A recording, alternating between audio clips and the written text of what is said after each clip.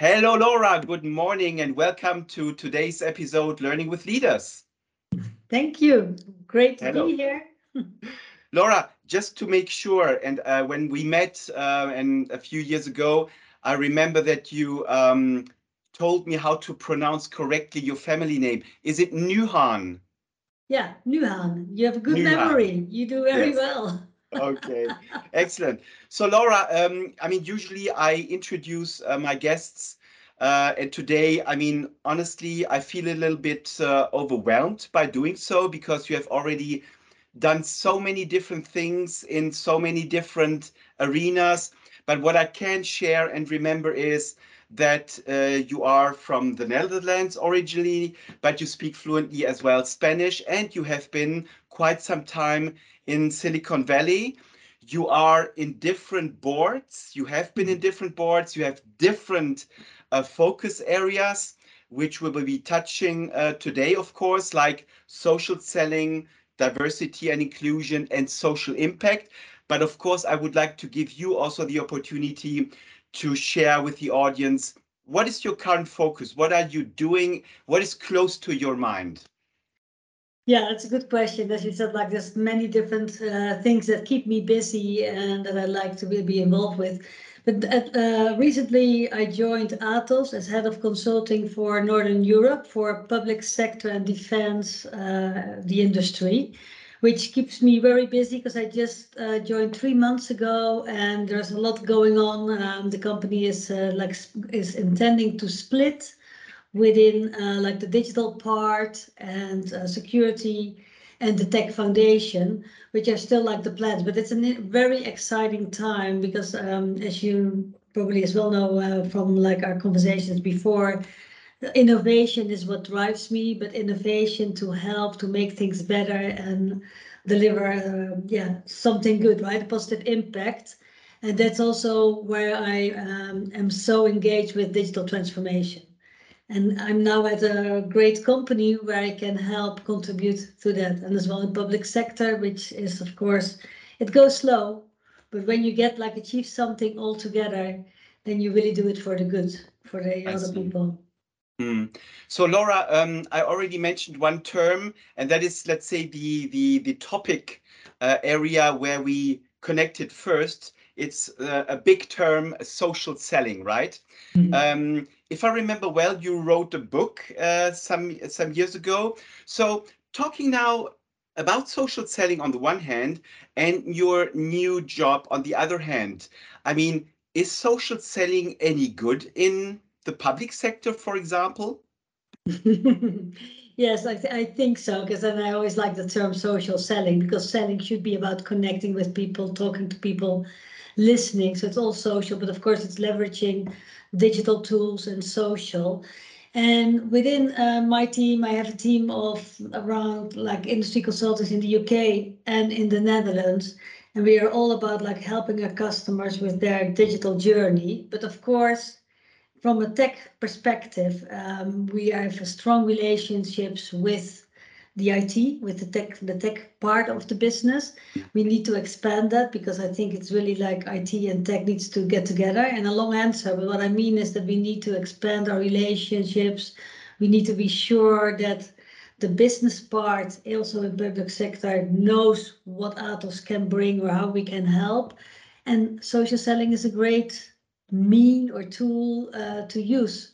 Actually, I'm starting a program now with my team on like how we can accelerate through digital selling. I call it now digital because it's as well the help of other tools, but yes, so it's still alive and kicking and in public sector. Interesting. Let me ask you another question, which I had not prepared, and I hope it's not too mean. Oh. So yeah, and probably I'm sharing here a prejudice.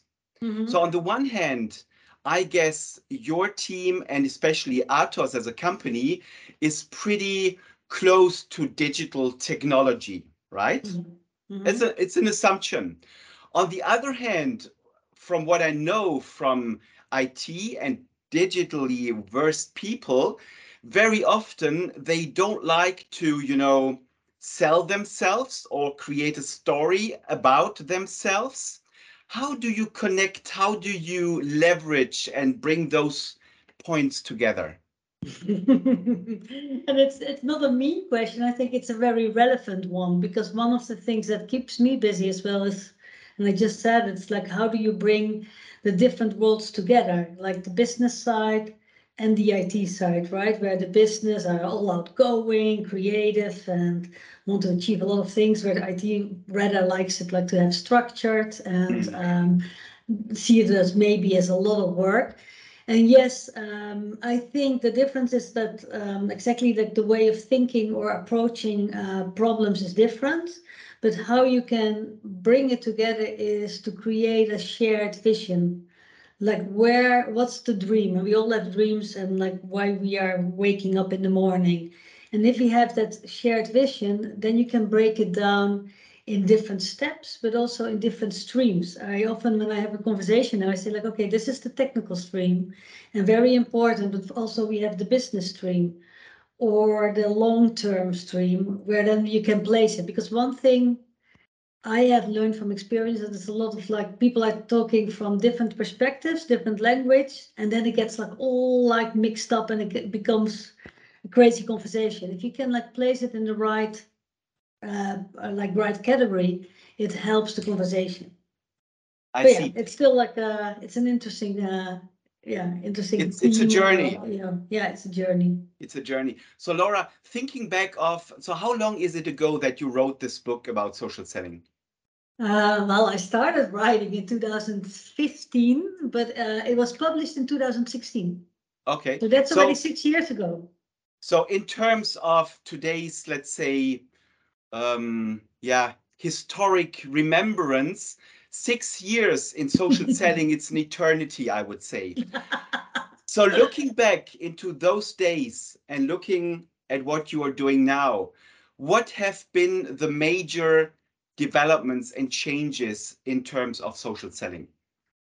Well, I think big change is the acceptance.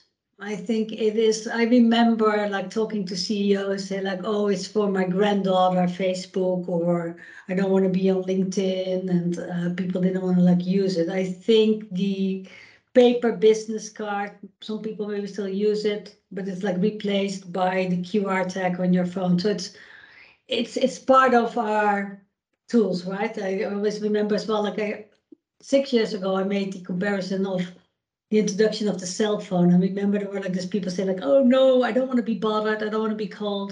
I think it's part of, now it's just part of us what we do. I think the other, like, so that's the big difference, the acceptance. How to use it in the right way is still, I think, a challenge. Like to have it really integrated with the company's digitals, or like the strategy, the value proposition. It enhances the importance of having a clear message. Where do we stand for? Who do we want to reach? And how do we do that in a nice way? So they're still like, so to summarize, the acceptance is much bigger. I think LinkedIn now is really embraced by everyone. I think almost, so also in public sector, because 6 years ago, if you would ask me, there were still like a lot of people not on LinkedIn, but they're using it as well. Do you recognize that? Like this is still like the importance of having clarity in your messaging and where you stand for on social. I agree. I think it has been much more sophisticated since, I would say. You need to be, to have a red thread, a theme, something you personally stand for, right? You need authenticity is much more important even. Otherwise, I mean, you're overloaded with content, and I mean, it's just boring, right? Exactly. Yeah. And that's the interesting part, that you see basically the same with email marketing, right? Where like people were sending tons of information and nobody's reading it. That's the same in on LinkedIn or on other social medias. You need to care about like what you're writing, why you're sharing it, the authenticity. I totally agree with that. Otherwise, people will not notice, and then it has no effect. Exactly. So let's try to smoothly switch, and I will try to, connect both topics: social selling, diversity, and inclusion. So, I mean, I bet even though I don't know your fabulous team, that there is a huge heterogeneity and diversity in your team. Is that correct?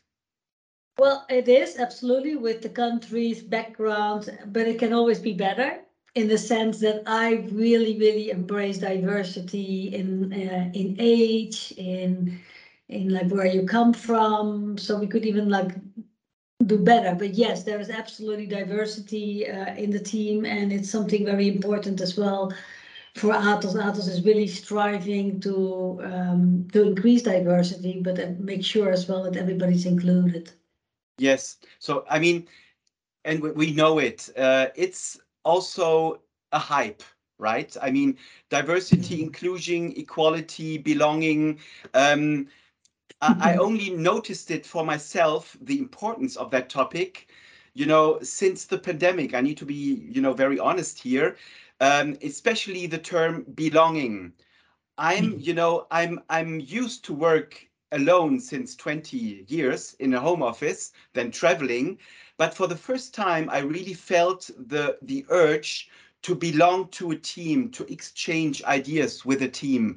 That's why, for me, also personally, that whole area has increased in importance. So how do you allow, let's say, your team to express their diversity? Yeah, so I think diversity without like being able to express is nothing, right? Because then you have like a variety of people, but they're not expressing. So I really try, but I can always improve. So this is always me. It's like let everybody speak, have their voice, like that they can say. Because as well, you were mentioning the sometimes people with more tech background are different and they don't want to sell or they're more quiet. So it's really important that everyone is heard, but as well like that they can like the belonging. I think belonging for me has to do with like you're in a trusted environment where you feel like you're valued, but you can be yourself and can bring what is important to you. But it's also about combining your personal passion or where you like feel best at with what you want to achieve as a group. So it's important that people as well like choose the things that are important or close to their heart and then share with others. In the growth plans, I'm as well like looking because I said like we are diverse, but I think we have we could like use, but it would be good. We could benefit from some younger people at the team. So now I have some junior consultants joining. So it's always thinking about like what is diversity for your own team. And when it started a bit, it was very much about gender diversity in the beginning, right? And luckily Yes. now we have about like religion, about schools, culture. Also another thing close to my heart is like think, and it has to do again with IT and business a little bit, but it's like people think in different ways. They approach problems in different ways. And that's like not something that's visible.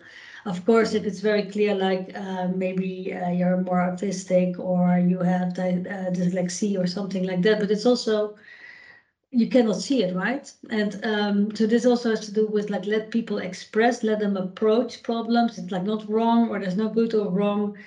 So we come with a better result at the end. And yeah, I'm very cautious about it because, as you said, like I speak Spanish, but I was raised with a Spanish Catalan mother and a Dutch father, which already from young age was like different cultures, the north and the south. And that really helped me as well to like always keep an eye open on that people express and be different. Another thing, or another thing why it's important for me is that when I was 18, I wanted to join the Academy of Arts versus Business Economics. Two Okay. completely different worlds. But that's also a bit like how I operate, and so these learnings I try to bring in how I work, not only with the team but with customers, and how I approach problems or challenges better than. Mm, mm. So, I mean, it's obvious, I mean, to let the team members express themselves. Um, by doing this, which is a no-brainer for me, honestly, in the first place, you might lose some velocity in the whole process, at least apparently. Whether at the end it's losing velocity, I don't know, because something else might come, out, more quality, innovation, as you said. Yeah.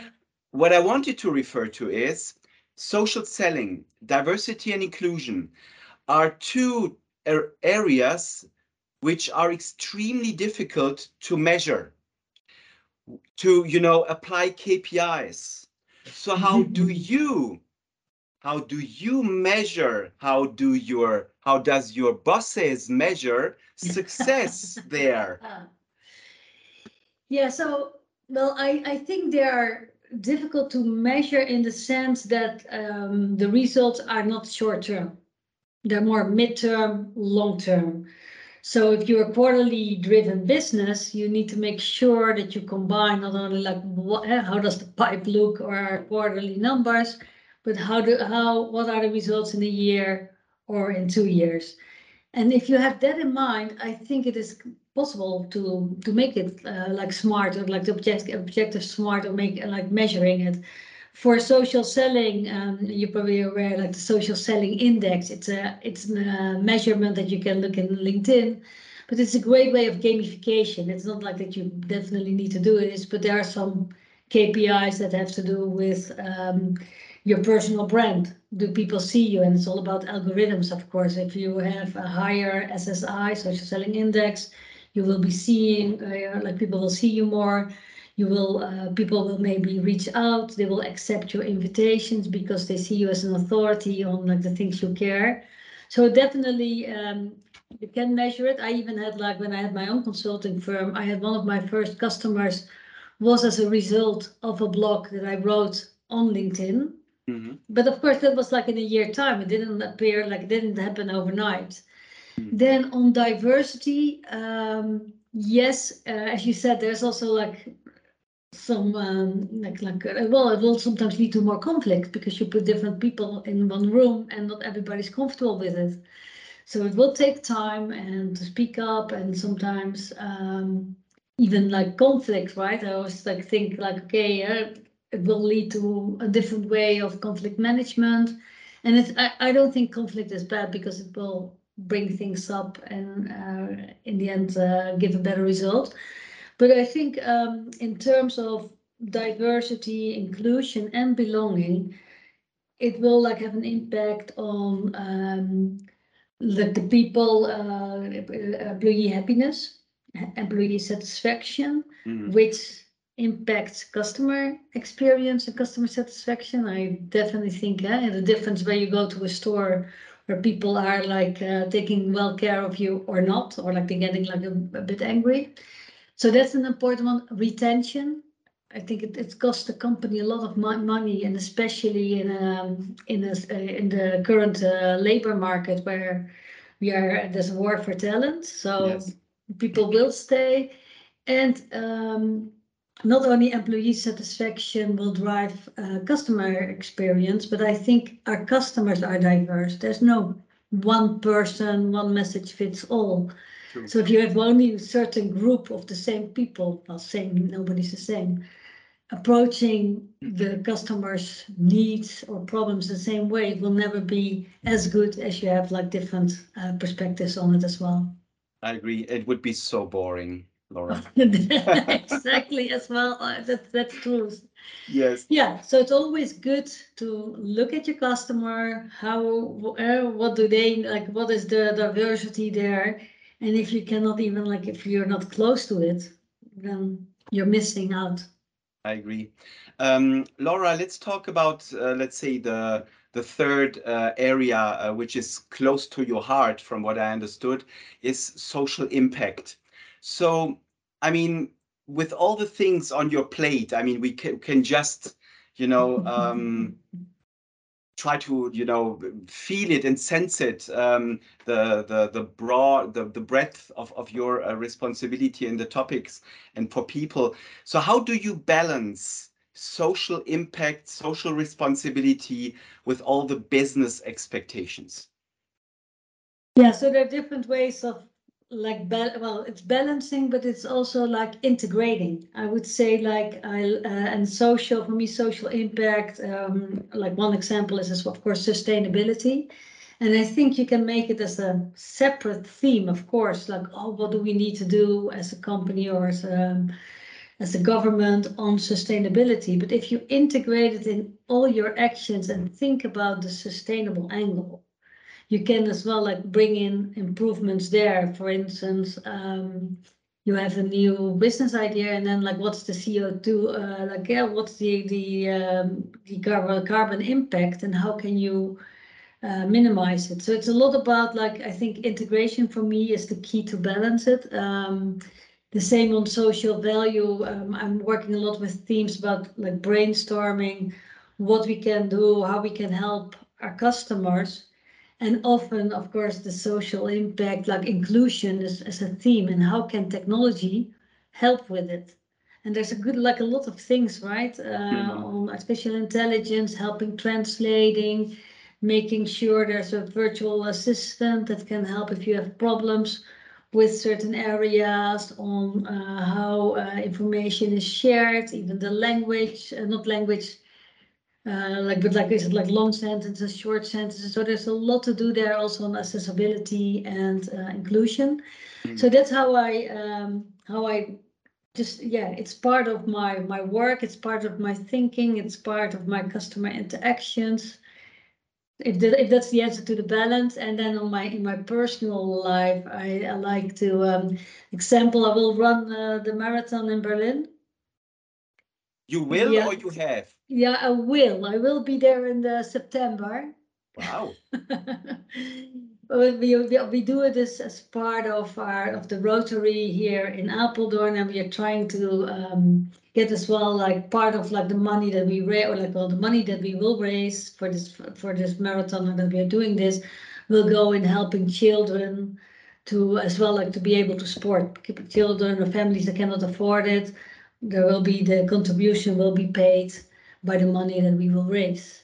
So I just like to try to as well with everything get that social angle. I like to coach people in my free time, like younger people, or like, well, and coaching is a big word because I always learn as well from the younger generation. So this is like what I do.